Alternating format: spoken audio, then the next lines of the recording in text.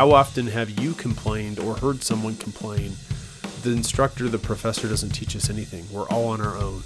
All we have is a textbook and some PowerPoint slides.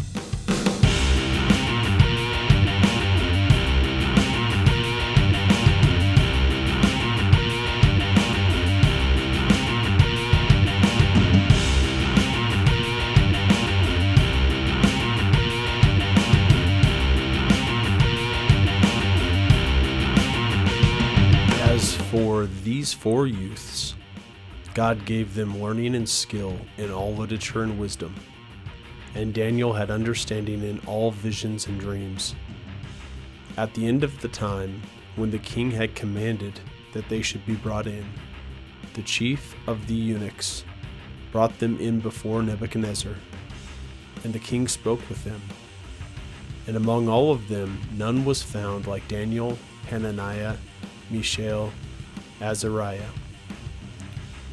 Therefore they stood before the king, and in every matter of wisdom and understanding, about which the king inquired of them, he found them 10 times better than all the magicians and enchanters that were in all his kingdom.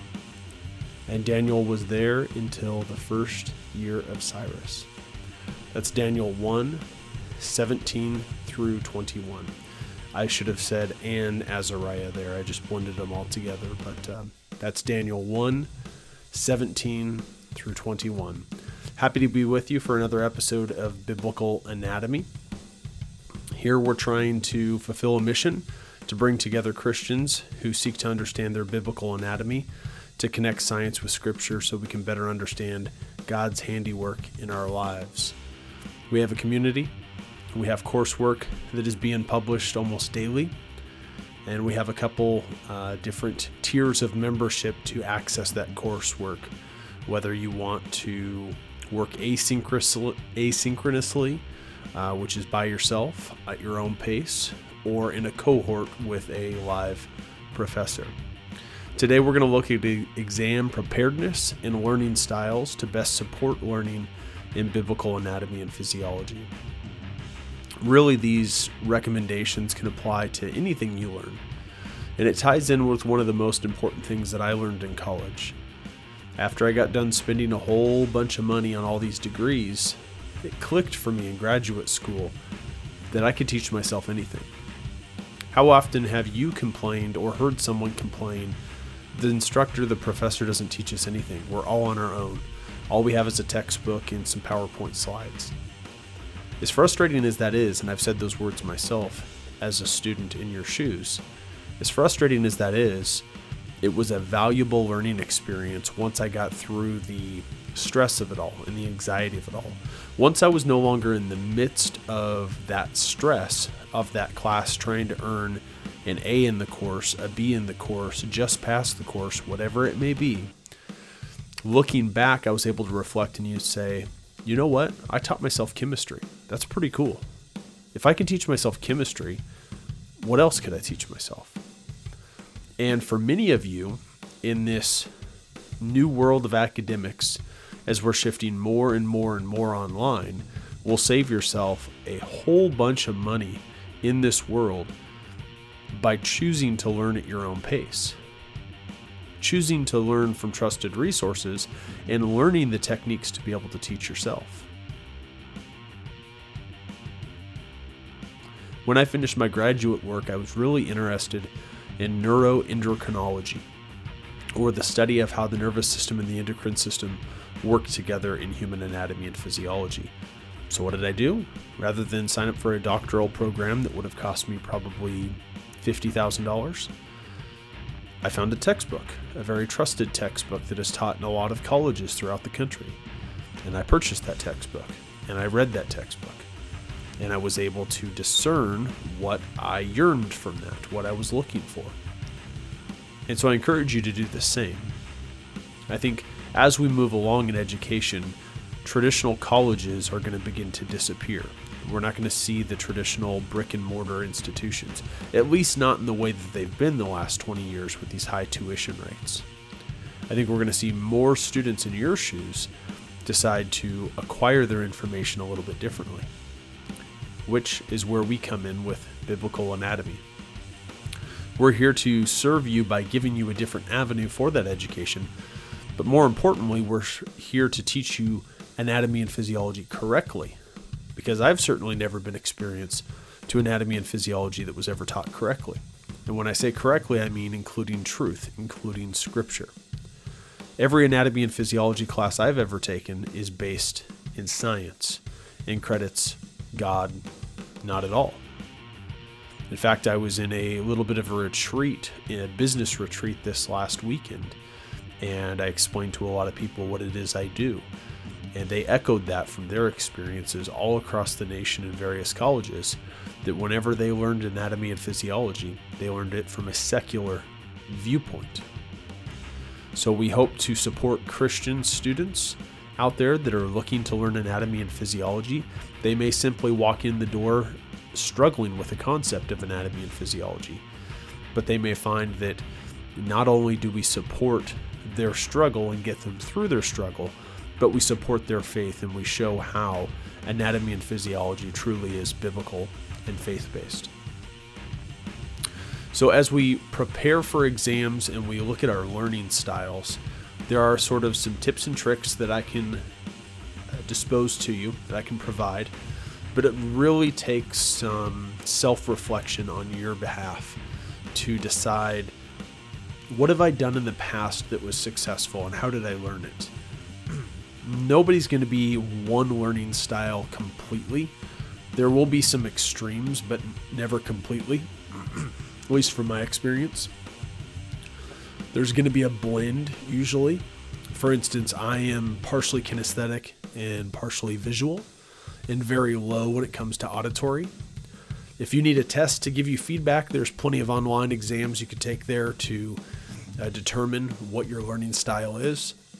But I think by reflecting on your previous experiences and what you've learned and what you've learned well, you will be able to discern whether you are a kinesthetic learner, visual learner, or auditory learner. Let's go through each of those. Let's start in alphabetical order. Let's start with auditory. Excuse me. If you're an auditory learner, you prefer learning through listening and verbal communication. So a traditional lecture suits you well. An audiobook suits you well. You benefit from lectures, discussion, and audio material, and you may repeat information aloud to reinforce memory. I've done a little bit of that before. I've even added to it. I've said something in an accent because it was funny enough to elicit a memory response to hopefully remember that a little more easily the next time. Again, I score pretty low when it comes to auditory, so I don't use those methods a lot. Generally, auditory people are, at least in my opinion, those that we're often jealous of. I think of one of my dear friends who can listen to an instrument and then pick up that instrument and play it. Doesn't need any music written for him. He doesn't need any visual component or like a how-to video or anything like that. He knows enough about music and a variety of instruments that he can hear something and he can play it. I actually have two friends like that. And to me, that's just genius. Now, in reality, there's genius in all three of these learning styles, and I probably don't credit genius enough in the kinesthetic and the visual, and I probably credit it too much in the auditory because it's so foreign to me. If you were to ask either of them, they would probably have something opposite to say about that. The kinesthetic form learns best through physical experience and hands-on activities. This is one of the most difficult learning styles to engage in an online course, but I have some tips and tricks. They need movement and engagement to stay focused. So with that in mind, stand up during class. Don't sit down. Stand up and move a little bit. Sometimes you might need frequent breaks. That's okay too. Get up and move. Excel in learning by doing and practical experiences. So if there's experiences you can lean on, that certainly helps. But as much as you can incorporate a physical movement into your coursework, the better. So being that I am mainly kinesthetic, what did I do? I wrote notes. I physically hand wrote notes. And this was before Apple Pencil and many of the iPads, so I just did traditional old pen and paper. And there's plenty of scholastic research out there to support that is in fact a great way to go and does increase the retention of it. Now, I took it a big step further, and I'll get into that when I tell a story a little bit later. But think about incorporating some handwritten note-taking if you're kinesthetic, in addition to getting up and moving around. Visual. I am also a visual type. Visual, use note-taking and highlighting for better retention. I didn't use too much highlighting, but I know a lot of people that do, and they color coordinate, and it works really well for them. Good at spatial orientation and easily visualize concepts. I definitely have this element as an instructor. I take attendance by where people sit in the classroom, and because people are creatures of habit, that usually works pretty well. I have definitely been known to ask where someone is if their seat is empty or if their seat is taken by somebody else. And many times they'll say, "Oh, I'm over here," and I'm on the other side of the classroom. But my spatial orientation was sort of imprinted based on that first day of class.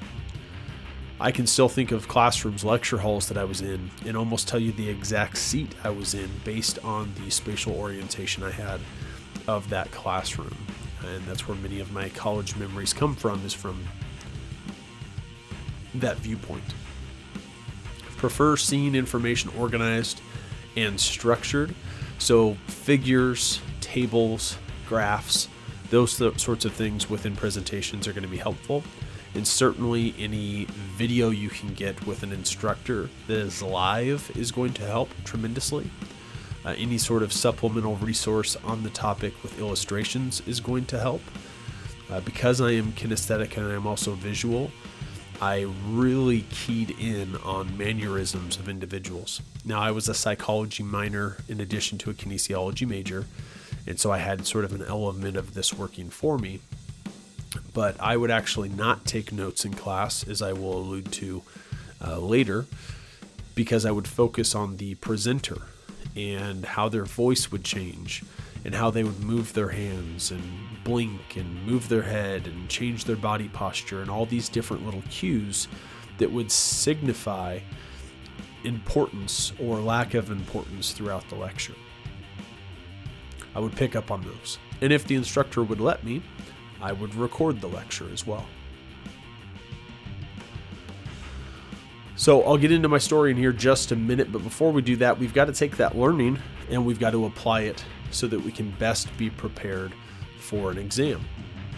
So there's about 9 steps that I've prepared for you for exam preparedness. First step I have for you is to schedule daily study sessions before the exam. So if you have a big anatomy and physiology exam coming up, don't wait till the night before. Don't wait till the 2-hour block you have open before that test takes place. At best, you're going to mind dump. If the instructor lets you have a blank sheet of paper, at best, you're going to take that blank sheet of paper, or you're going to flip the exam over to the blank side, and you're just going to dump. But I've seen so many students do that, and I've done it myself, where they dump, but then they actually get to that question in the exam, and they have no idea how what they've dumped on paper actually applies to what they're trying to answer. So I would recommend short study sessions. Now, some people can learn over time, or longer periods of time, I should say, and it takes their learning a little bit to get warmed up. And so if that's you, you may need to do longer study sessions, but I would still start them at minimum a week before the exam, preferably 2 weeks or even a month before the exam takes place. If you're in an anatomy and physiology class where the structure for exams is basically a midterm and then a final, you have plenty of time to incorporate this, and this works well. If not, you're going to have to adapt to the circumstances, but you can still schedule daily study sessions. Opt to make them short is step number 2. So reinforcing those, but making them short. Again, if you need to make them longer based on how you acquire information, then do so. I would add to this step verbally that in addition to being short, we need them to be undistracted. So we need to do things like go up into the top of our computer, and we need to put our focus on, which I'm doing right now because I forgot to do, and for whatever length of time that we're going to need, or for whatever block of time that we're going to need, put our focus on our computer. Do not disturb on our phone so we're not getting those distractions, because your short study session's not going to mean anything if you spend 15 minutes and the entire time your phone is just chirping and it's going off. I know I'm a big football fan, so on Sundays when I have all these different alerts for fantasy football and whatever else going off, I almost have to completely turn my phone off because it's notification after notification after notification. And I try and spend about 4 hours on Sunday actually working, so those notifications don't work too well, especially when I split those 4 hours into short study sessions. So I need to basically turn the phone off. The third step is to minimize distractions, which ties in with what I just segued with, right? Do whatever you have to do. Put it in airplane mode. Do not disturb. Turn the phone off. I prefer turning the phone completely off because I think how often do our phones actually get shut down completely? A lot of times our battery life will get to the single digits and we plug it in, or we set it on our charger on our nightstand the night before, and then it's ready to go for us in the morning, but it never actually shut down. Now, if there's a software update, it has to go through a restart, but I think it's good to shut our devices off and kind of give them rest as well. And I've had pretty good success with that. Not saying that I am a professor of technology and I can prove to you that this increases the lifespan, but for the most part, my phones have lasted 2 to 4 years. Step 4 is use active learning methods. So this ties back in with those learning styles that we talked about. Assess whether you are a auditory, kinesthetic, or visual learner, and use those methods actively to help yourself engage in the material. Step 5, organize materials in tables. This is really critical for the visual learner, but it can help all of us, just maybe not to as great a degree as it will the visual learner. But organize any material you can into a figure, a graph, a table, whatever the case is. Step 6 is really pertinent to anatomy and physiology. Draw and label anatomical structures. There's a lot of anatomy within anatomy and physiology, of course. And it's important that regardless of whether you're an art major or not, that you take some time and you draw things out. In our live courses at biblicalanatomy.com, at araratphysiology.com, I will do that. I will take some time during the live cohort classes to actually illustrate what we're talking about. Luckily, I've done it for enough years that it is understandable, but I also, assuming you're not an art major, I also am not an art major. Step 7, create physiology flowcharts. This is super important and helpful when we're looking at different cycles or different processes regarding metabolism and things of that nature. So like with glycolysis or the Krebs cycle, flowcharts can be super helpful. Another flowchart that we've already gone over is with our anatomical orientation.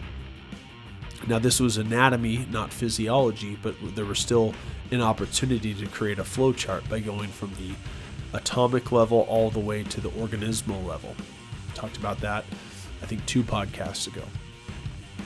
Step 8, quiz yourself repeatedly. This is essential. If you find a learning style that works, after that, it's not rocket science. Quiz yourself in that method over and over and over again. Once you find a method that works, the secret sauce is truly repetition.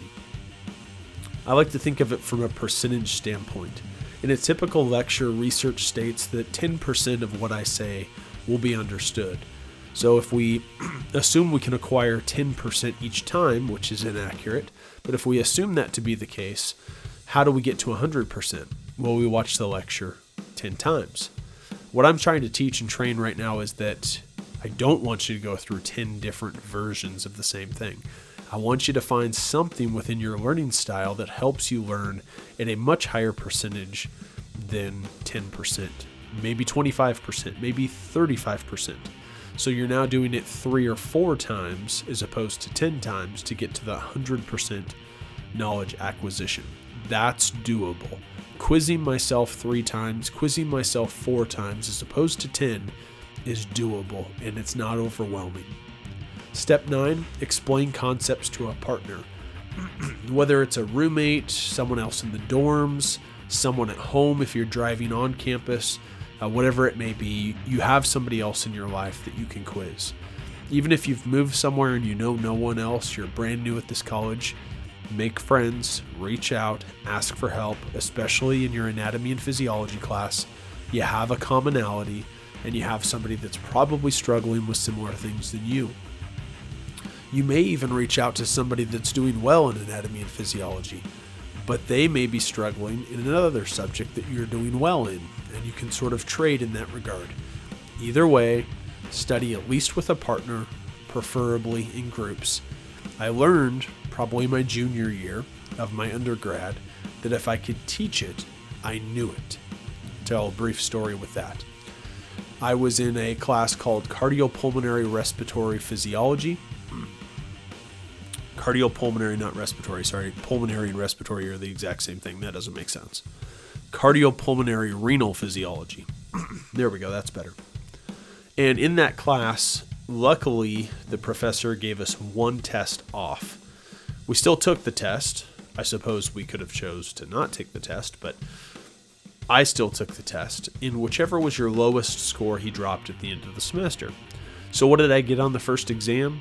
A 40%. So great. Now I've used my 1 opportunity. It's out the window. Now I need to get straight A's the rest of the semester on the following 4 or 5 exams. So this was an online class, but it was taught at a local university, and a lot of people were close to the university, at least within driving distance. And so what I did was I sent a mass email to everybody in class, and I said, hey, meet me here at the library. We're going to go over concepts. And I showed up expecting that it was just going to be sort of a study hall and we'd pitch things back and forth. But I quickly realized that all the other students were looking to me to provide them with information.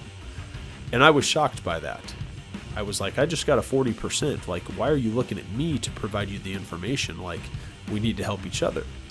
But I felt that peer pressure, and I'm glad in that instance that I did, because I went home, studied my tail off, and the next time we showed up on campus, it basically was a teaching session of me teaching all of them.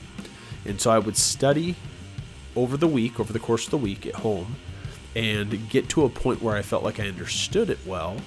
And then I would share it with the group, and things would click when I was sort of on stage in front of everybody else. It was one of the earliest clues that I knew I wanted to be a teacher, and I was good at it. But I knew in that instance that if I could teach it to someone, I genuinely knew it. Those are our 9 steps for exam preparedness. Those are our 3 learning styles, and we'll end with a little bit of a story. So I alluded to this previously and said I would talk about it again. I remember being in one class, specifically Applied Anatomy was the name of the class, and I had an instructor look at me and say, Are you gonna do anything? I was sitting in the front row and I wasn't doing a thing. I was just staring at him. And it looked like I was wasting everybody's time, like I wasn't doing anything. I'd previously asked him if I could record, and so I had my phone right next to me and it was recording. We were in these little auditorium style chairs. So there's this little flip around desk that many of you are probably familiar with, this little like 1 foot by 1 foot desk that goes down by the side and then comes up. So I had my recording device there, and I was recording everything that he said. I had access to the PowerPoints at home. I could download those on my computer. I was just watching him. And it's because I'm a visual learner, and I have a psychological background where I pick up on things that maybe most people don't. But I would look and see how he would shift in his lecture, when he would make eye contact with me, when he would make eye contact with someone else, when his voice would change, whether it would inflect or deflect, when he would pause for perhaps longer than necessary or longer than normal, all sorts of things. And I would pick up on those cues, and that would help me learn in the moment. And honestly, I felt like I walked out of there with like a 50% learning retention. And really all I did with the recording was polished off and got to that 100%, because I couldn't have him show up at my apartment and say, let's redo the lecture and you do all the same mannerisms that you did before and let me get back 50% and now I'm up at that 100%.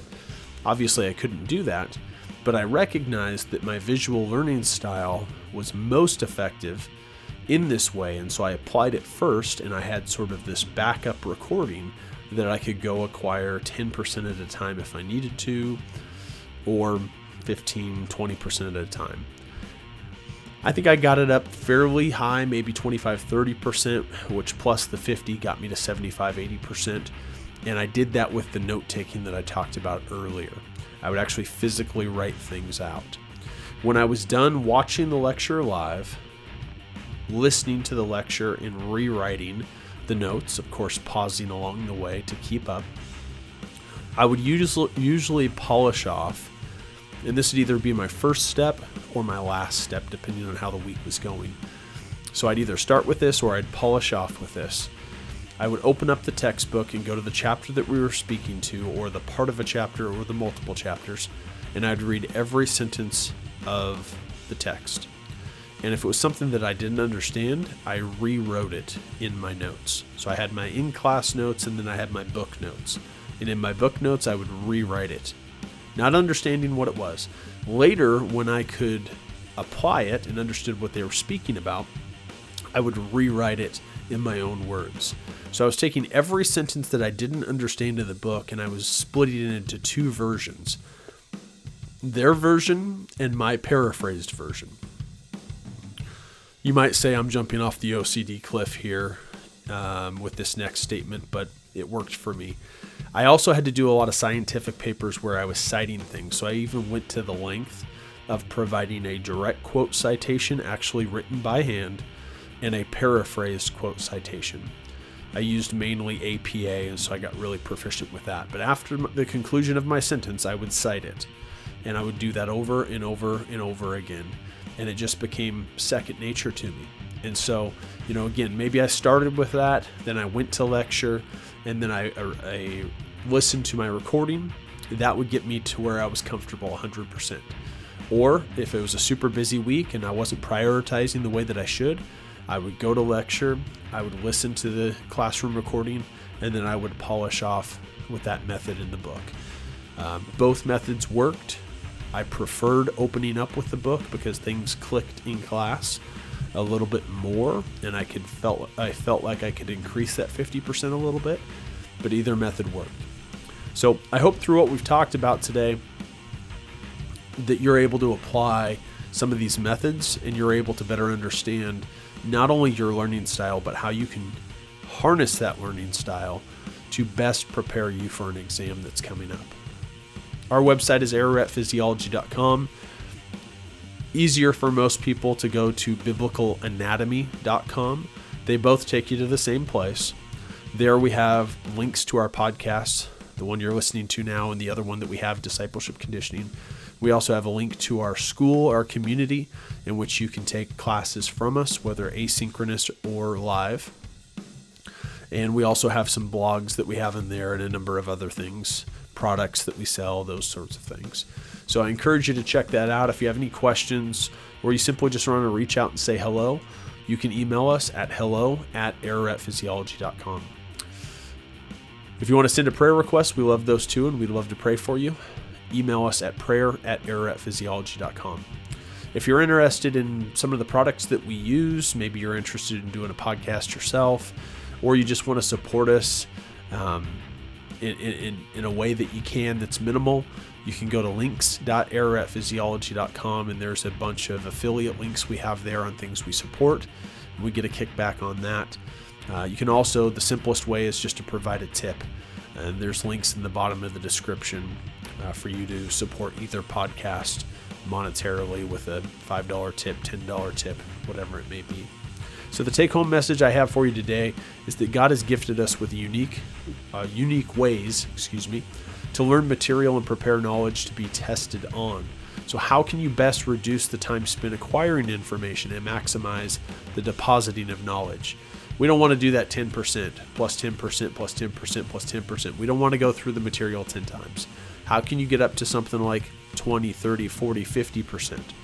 And that is by harnessing your learning style. So If you don't know your learning style already, figure it out, assess based on the way you've learned in the past and things that have worked well. And if all else fails, find a little online assessment that can sort of guide you in the right direction. We want to maximize the depositing of knowledge and not maximize the time spent actually trying to acquire that knowledge. As we always do, and we feel called to, let's conclude with the Lord's Prayer. Pray then like this: Our Father in heaven, hallowed be your name. Your kingdom come, your will be done, on earth as it is in heaven. Give us this day our daily bread, and forgive us our debts, as we also have forgiven our debtors. And lead us not into temptation, but deliver us from evil. Amen.